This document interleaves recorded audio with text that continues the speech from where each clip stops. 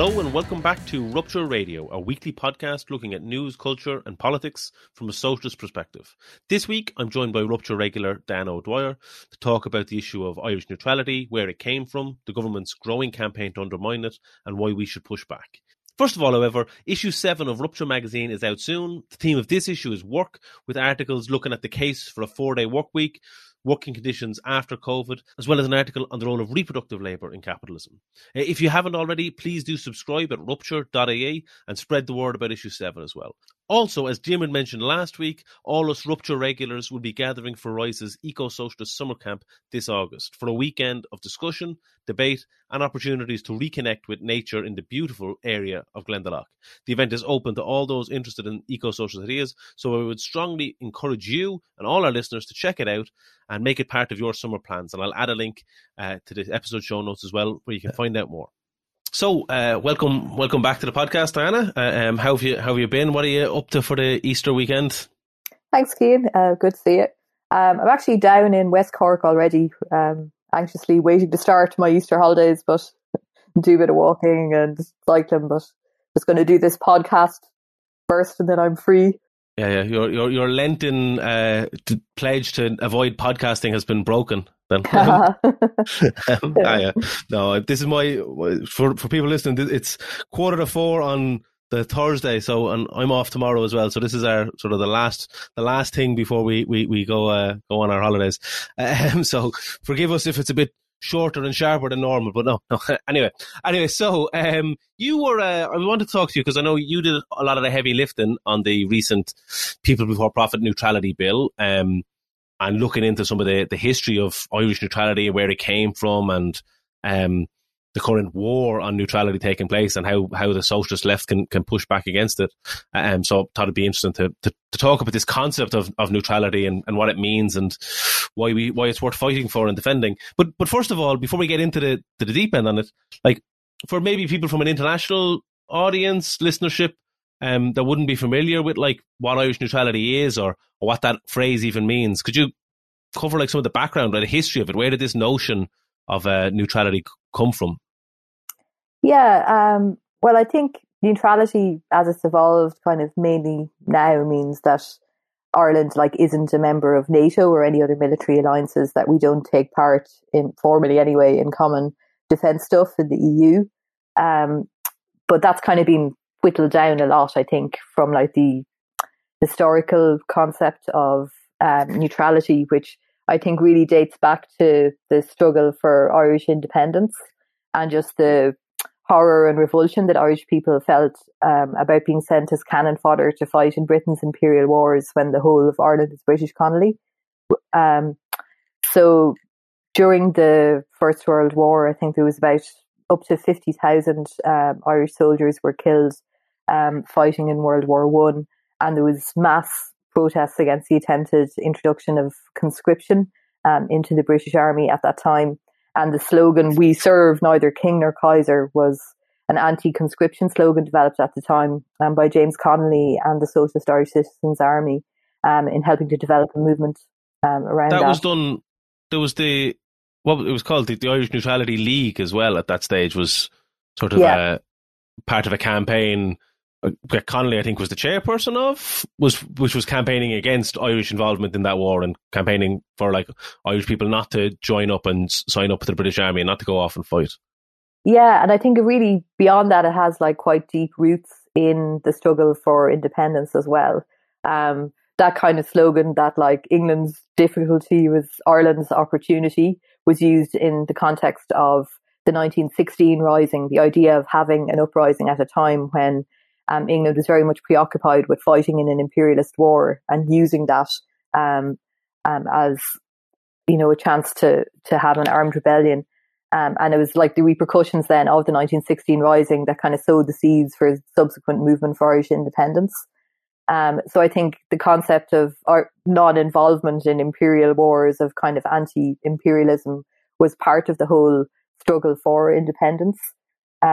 And if you think about it, in every kind of war that England was involved in while Ireland was a colony, or the whole island was a colony, there would have been thousands of Irish soldiers killed in all those wars. And Britain has been involved in lots of wars since. It's been involved in invading Afghanistan and in Iraq, and there would have been like big Irish involvement in that if the struggle for independence hadn't have been won. And it goes on further from that as well, that the anti-colonial history of Ireland was also the main reason why Ireland didn't join NATO when it was being set up. Sean Lemass at the time said that they wouldn't join because Britain was a member.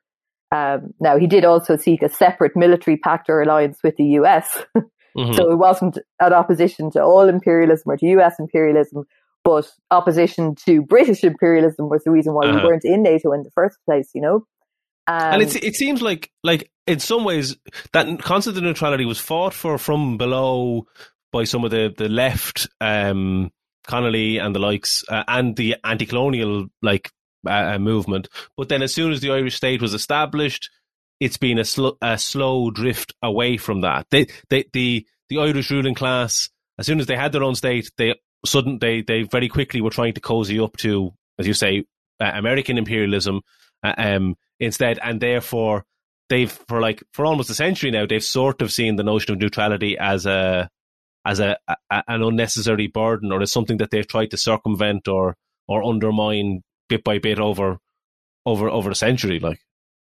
Yeah, I think that's true, but I think there's also a bit of historical continuity between the Irish elite's attempts to undermine neutrality since independence and more recently, and the kind of attitude of elites within the wealthier Irish population when Ireland was still a colony, in that you always had participation of some members of the upper Catholic classes who emigrated, say, to the US or the Caribbean and became slaveholders, who were involved in helping to run the British Empire in places like India, as administrators and so on. And then the vast mass of the population who were very much subjugated by colonialism, who were, for example, killed in their millions during the Great Famine, and who were subjected to colonialism at the same time as members of the Irish elite were off imposing colonialism on behalf of the British Empire in other countries. And now you have the elites and people who were very much under the sway of the elites, who were say committed blue shirt Fine Gael supporters, who were all banging the drum for getting rid of Irish neutrality, and the vast majority of the population who are still extremely supportive of the idea of Irish neutrality and not getting involved in imperial wars alongside England and other big powers. So I think that's a very powerful thing in Irish history that's still there, and that's why it has survived. And it's always been unpopular with the Irish elite before and after independence, because the elites in Ireland didn't really support Irish independence either until the last possible moment. Yeah, the most conservative revolutionaries, or whatever they were, counter-revolutionaries, in fact. But anyway, and so how do you then, in that context, where the phrase neutrality is somewhat of a contested phrase, even, Fianna Fáil used the phrase, and they historically said, "Oh, we're pro-neutrality," but at the same stage, on everything important, Fianna Fáil backed US imperialism.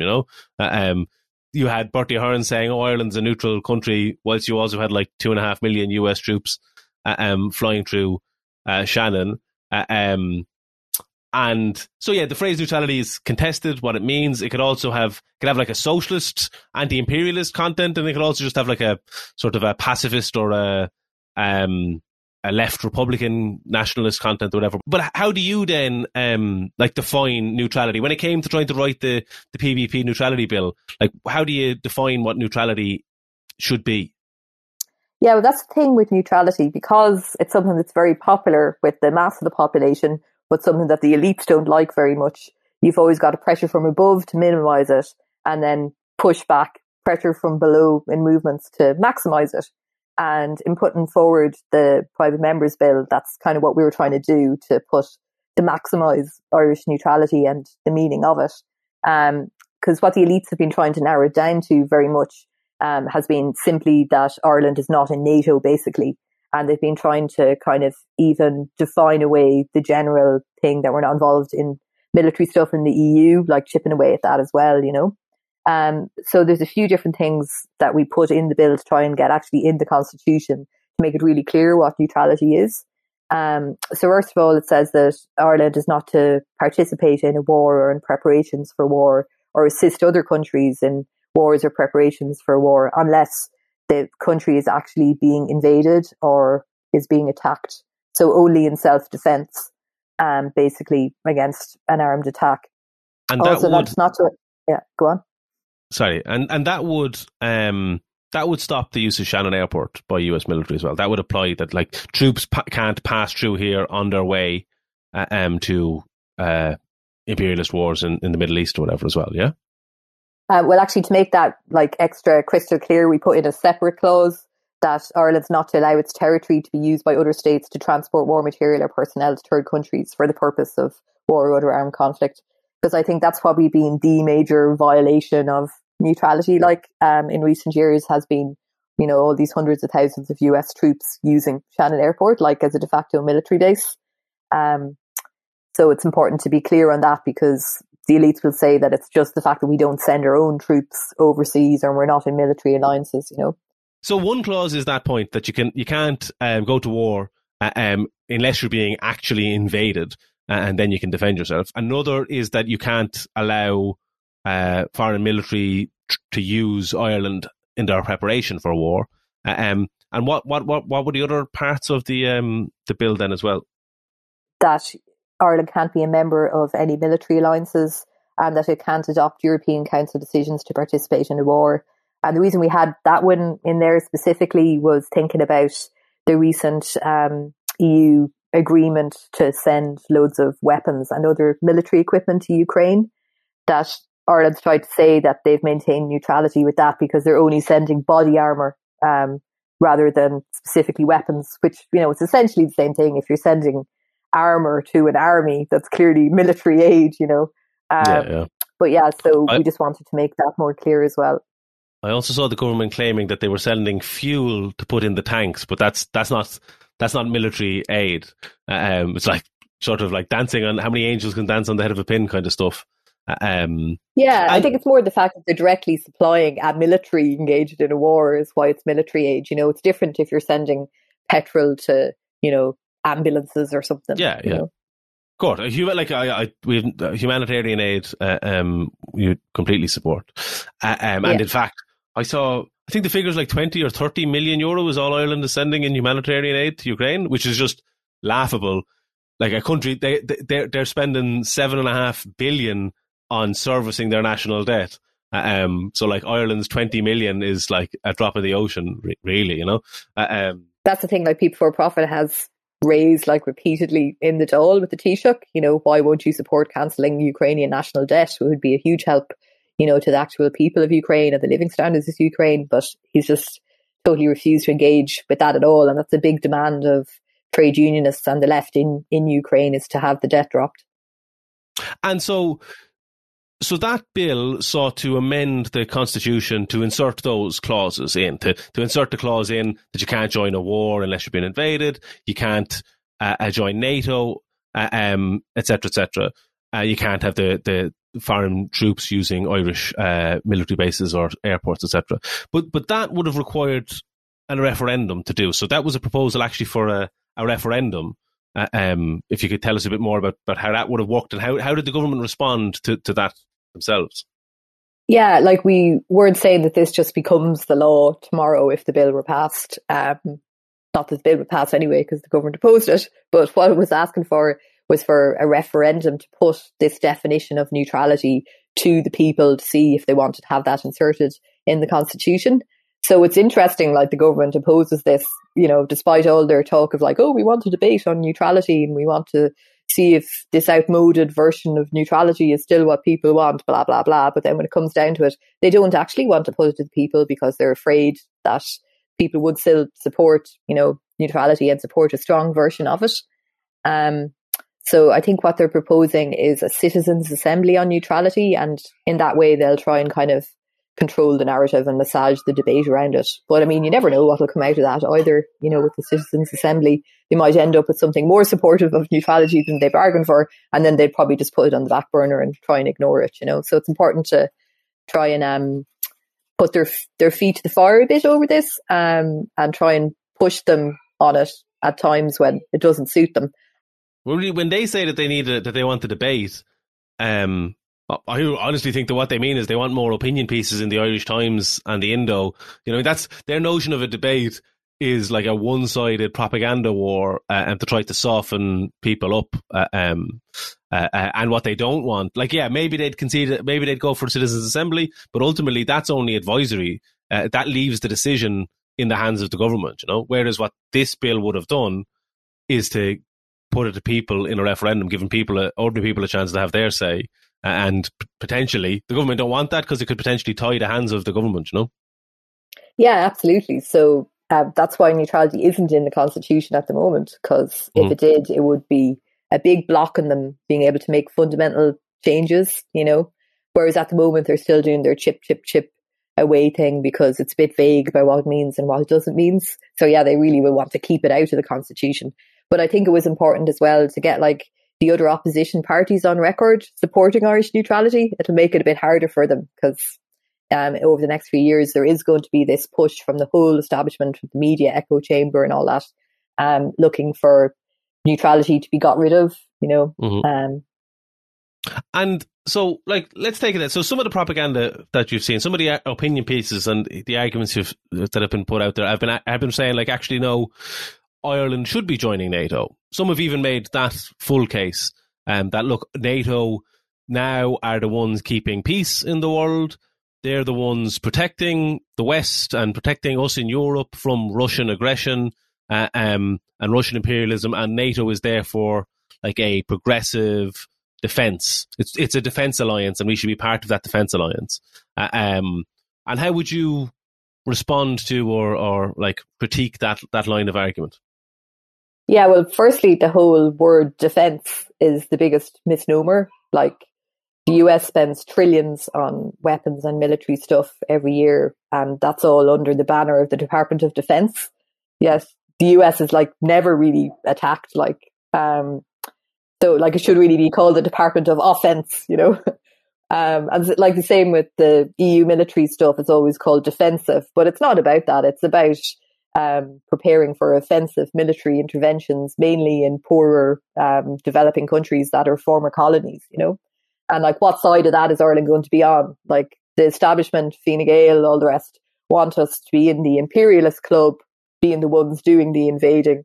Whereas I think the mass of the population here, ordinary people remembering our colonial history ourselves, want to be on the side of, the countries that are being attacked and the countries that are being invaded by the bigger countries. That's a strong sentiment that still exists, And literally, it was obviously now the rebranding that's going on with NATO is presenting them as if they were just peacekeepers or whatever. But it was NATO troops that were in Afghanistan, that were part of that invasion, that brutal occupation that saw hundreds of thousands of deaths, and it's NATO countries, NATO members, the key force in NATO is the US, and obviously the US is also probably the country most responsible for war and imperialist invasions over the past century.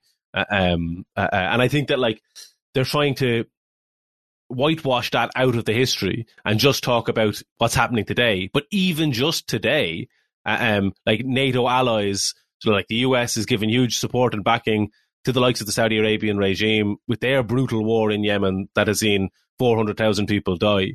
That's even just today. This is the reality of what NATO and NATO members are up to. And I think we have an important role to play in trying to cut through that propaganda, that halo that's being put around NATO's head, Yeah, it's a funny kind of thing that you get a few imperialist powers together in a club and you give it a new name and people kind of forget that it's still the same countries.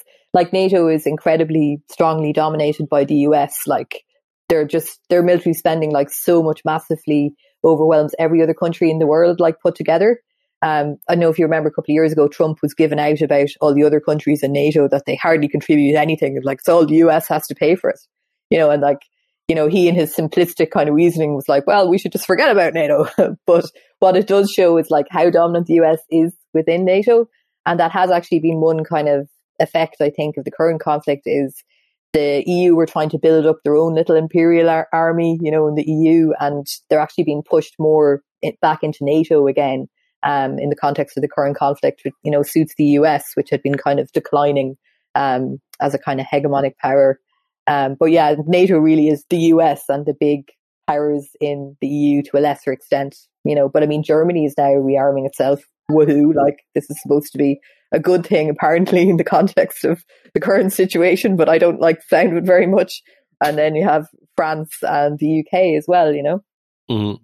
Yep. And like, it is that point of like,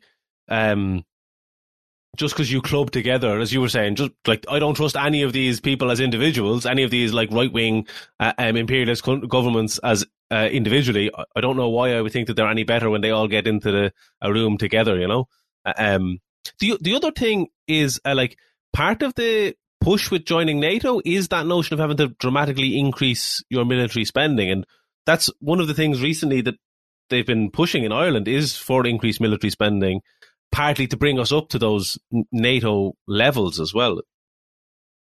Yeah, like, because it's interesting timing, like before Russia invaded Ukraine, even there was this push on to increase military spending. There was a review of the Defence Forces in Ireland, the Defence Forces Commission, and they came out with this report, you know, saying, oh, there's a very low level of military spending here in Ireland, and it needs to be increased by at least 500 million a year, preferably 2 billion a year, you know, which are like tiny numbers in the context of world military spending and will make feck all difference to any supposed capacity of Ireland to defend itself from an unlikely invasion.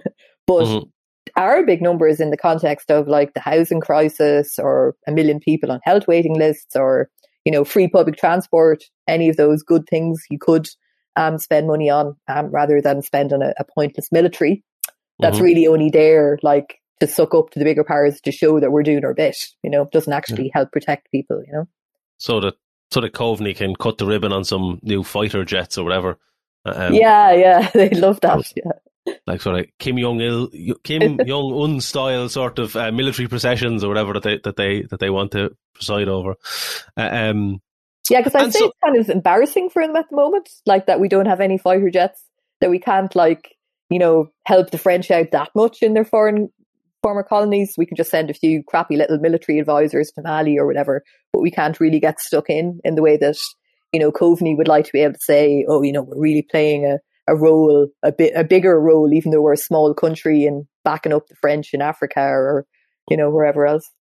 And even just, I'm sure, like, the US like it when you spend more money on military, because you probably end up buying loads of equipment off big US military equipment providers. You know what I mean? There is a military industrial complex. It is real, like.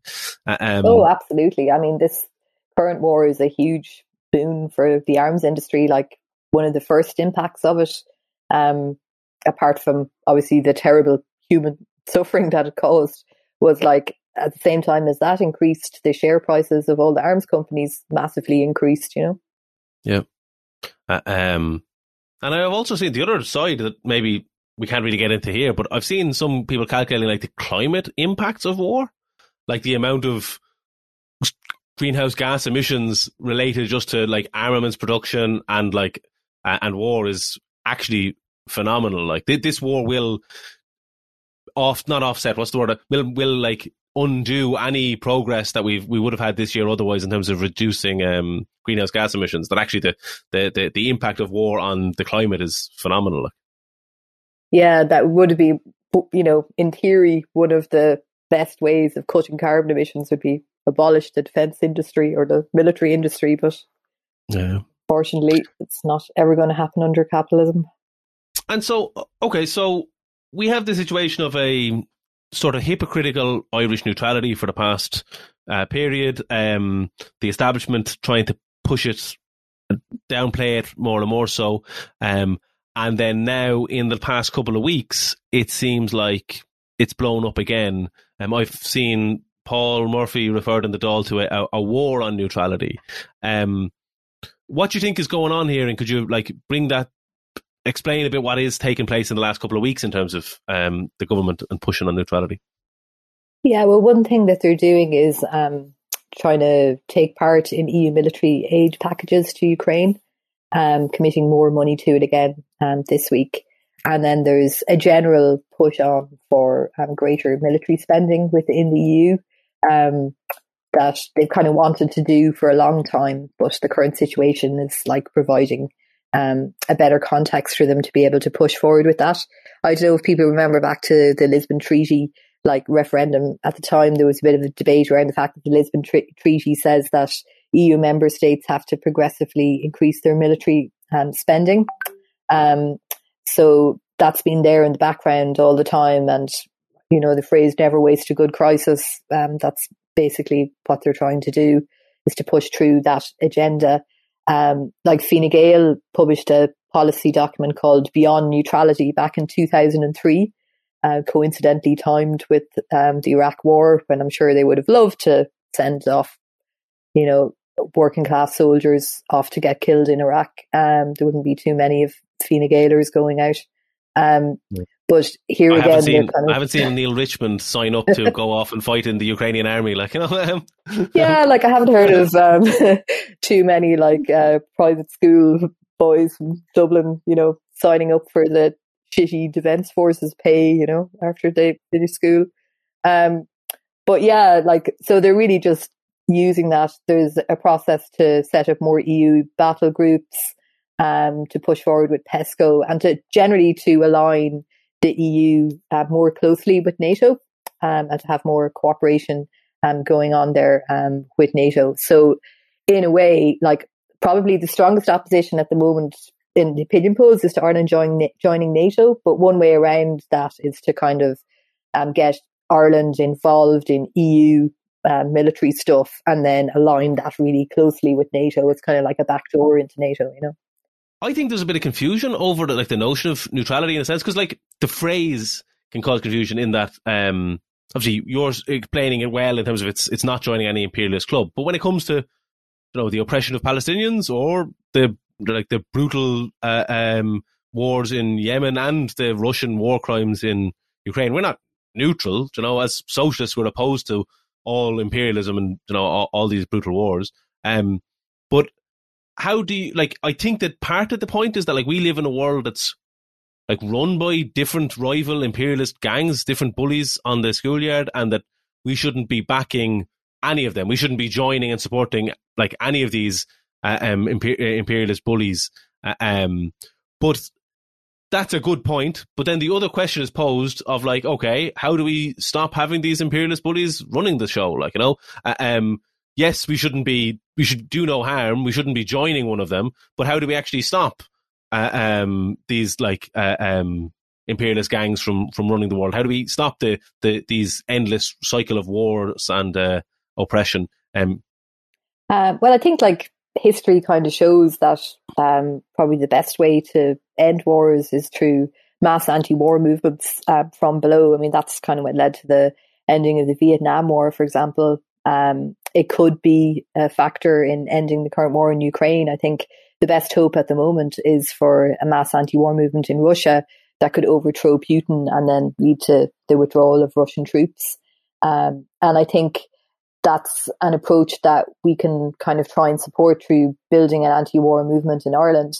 Unfortunately, for as long as we have a right-wing government in the form of Fianna Fáil and Fine Gael or any type of capitalist government, there's limits to what Ireland, quote unquote, can do. You know, Ireland as a capitalist state can never really have a properly progressive foreign policy. We can only kind of stop them from doing bad things, and through pressure from below, maybe impose some positive demands on them, like to increase humanitarian aid, to allow in more refugees, to drop the debt in Ukraine, for example. But that if we really want to have an effect in helping to end the whole system of imperialism, that means that you have to get a genuine left government with, you know, socialist policies, and that has to happen in other countries as well, particularly in the big imperial powers, you know, more than Ireland. Yeah, and I think the notion of building an anti-war movement, or the anti-war movement in Russia, is the most inspiring thing that's taking place, and it shows how it is from below. It's people power. That's what's going to get rid of Putin. It's not these sanctions or all of that sort of stuff, which actually are only backfiring. But the hope is that ordinary people within Russia rising up against this war, connecting the dots between like this war and Putin's brutal oligarchic reign, and hopefully try to overthrow not just Putin and the oligarchs that he represents, but capitalism as well. But I think it is also the point that, like, if you had in one country somewhere a genuinely socialist government that was like not backing any of the imperialist camps, but that socialist government would be able to like appeal to workers in other countries to join them, appeal to, like, if you had a socialist government in Russia that overthrew Putin and replaced it, that they could appeal to workers in America to join them as well. And also, like, Americans should overthrow their oligarchs as well. And sort of that sort of internationalist, not an insular, but an internationalist perspective as well, Yeah, I mean, I think even if you look back at like during the time of the Soviet Union, like terrible and all as Stalinism was, there was a level of support from the Soviet Union for colonized countries that were seeking independence. That was a factor in the big wave of decolonization around the world that maybe would not have happened so quickly or in the way that it did if you simply had a world system that was dominated by the Western imperial powers. It definitely wouldn't have unfolded so quickly or in the same way, I don't think. So you can imagine how powerful it could be to have like a genuine democratic socialist country engaging in a genuinely progressive foreign policy, reaching out to anti-war movements around the world. I mean, another example you could look at would be Cuba, and like Cuba played quite a good role in terms of its foreign policy, like for many decades, helping out with, anti-colonial movements in Africa, for example. So, I mean, this kind of thing has happened to some extent before, and you can imagine how much more powerful it could be in the future if you had a few countries doing that. And how much more powerful and attractive it could be if that sort of anti-imperialist policy was twinned with a democratic form of socialism that would actually like be very attractive to people. That it's not just a top-down Stalinist dictatorship, but it's a genuine workers' democracy. That could be a real inspiration to people the world over, But okay, so finally concluding, so PPP brought this bill. How did it go in the end, and where do things stand now in terms of the fight for neutrality? Yeah, there was 53 votes in favour of it and 67 against. So it was basically government versus opposition largely. Crucially, if the Greens had voted for it, then it would have passed. And I think it's just yet another betrayal of everything they supposedly stood for by the Greens, given that like supporting Irish neutrality has been part of the Greens' kind of policy and principles since they were set up. They've always been supposedly like quite an anti-war party.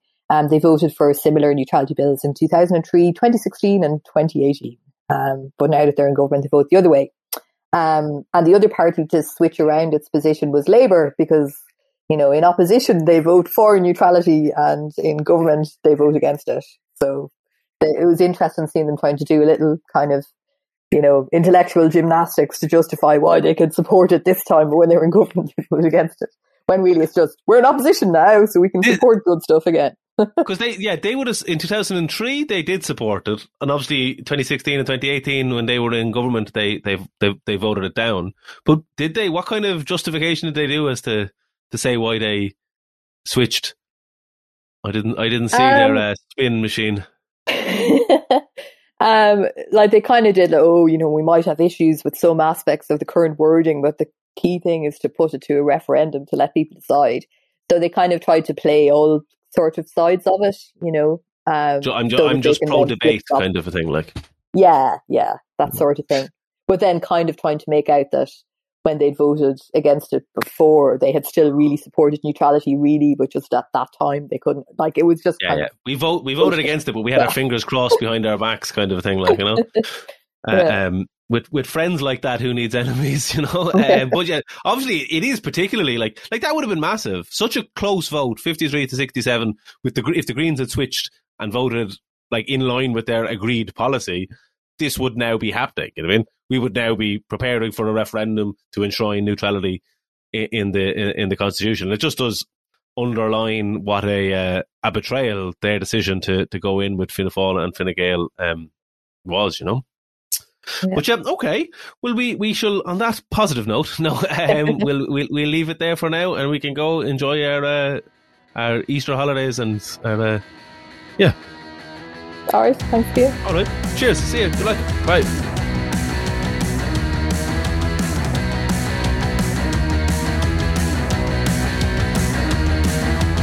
You wake up and your head's fucked. You stick your trousers on and your last bit of makeup.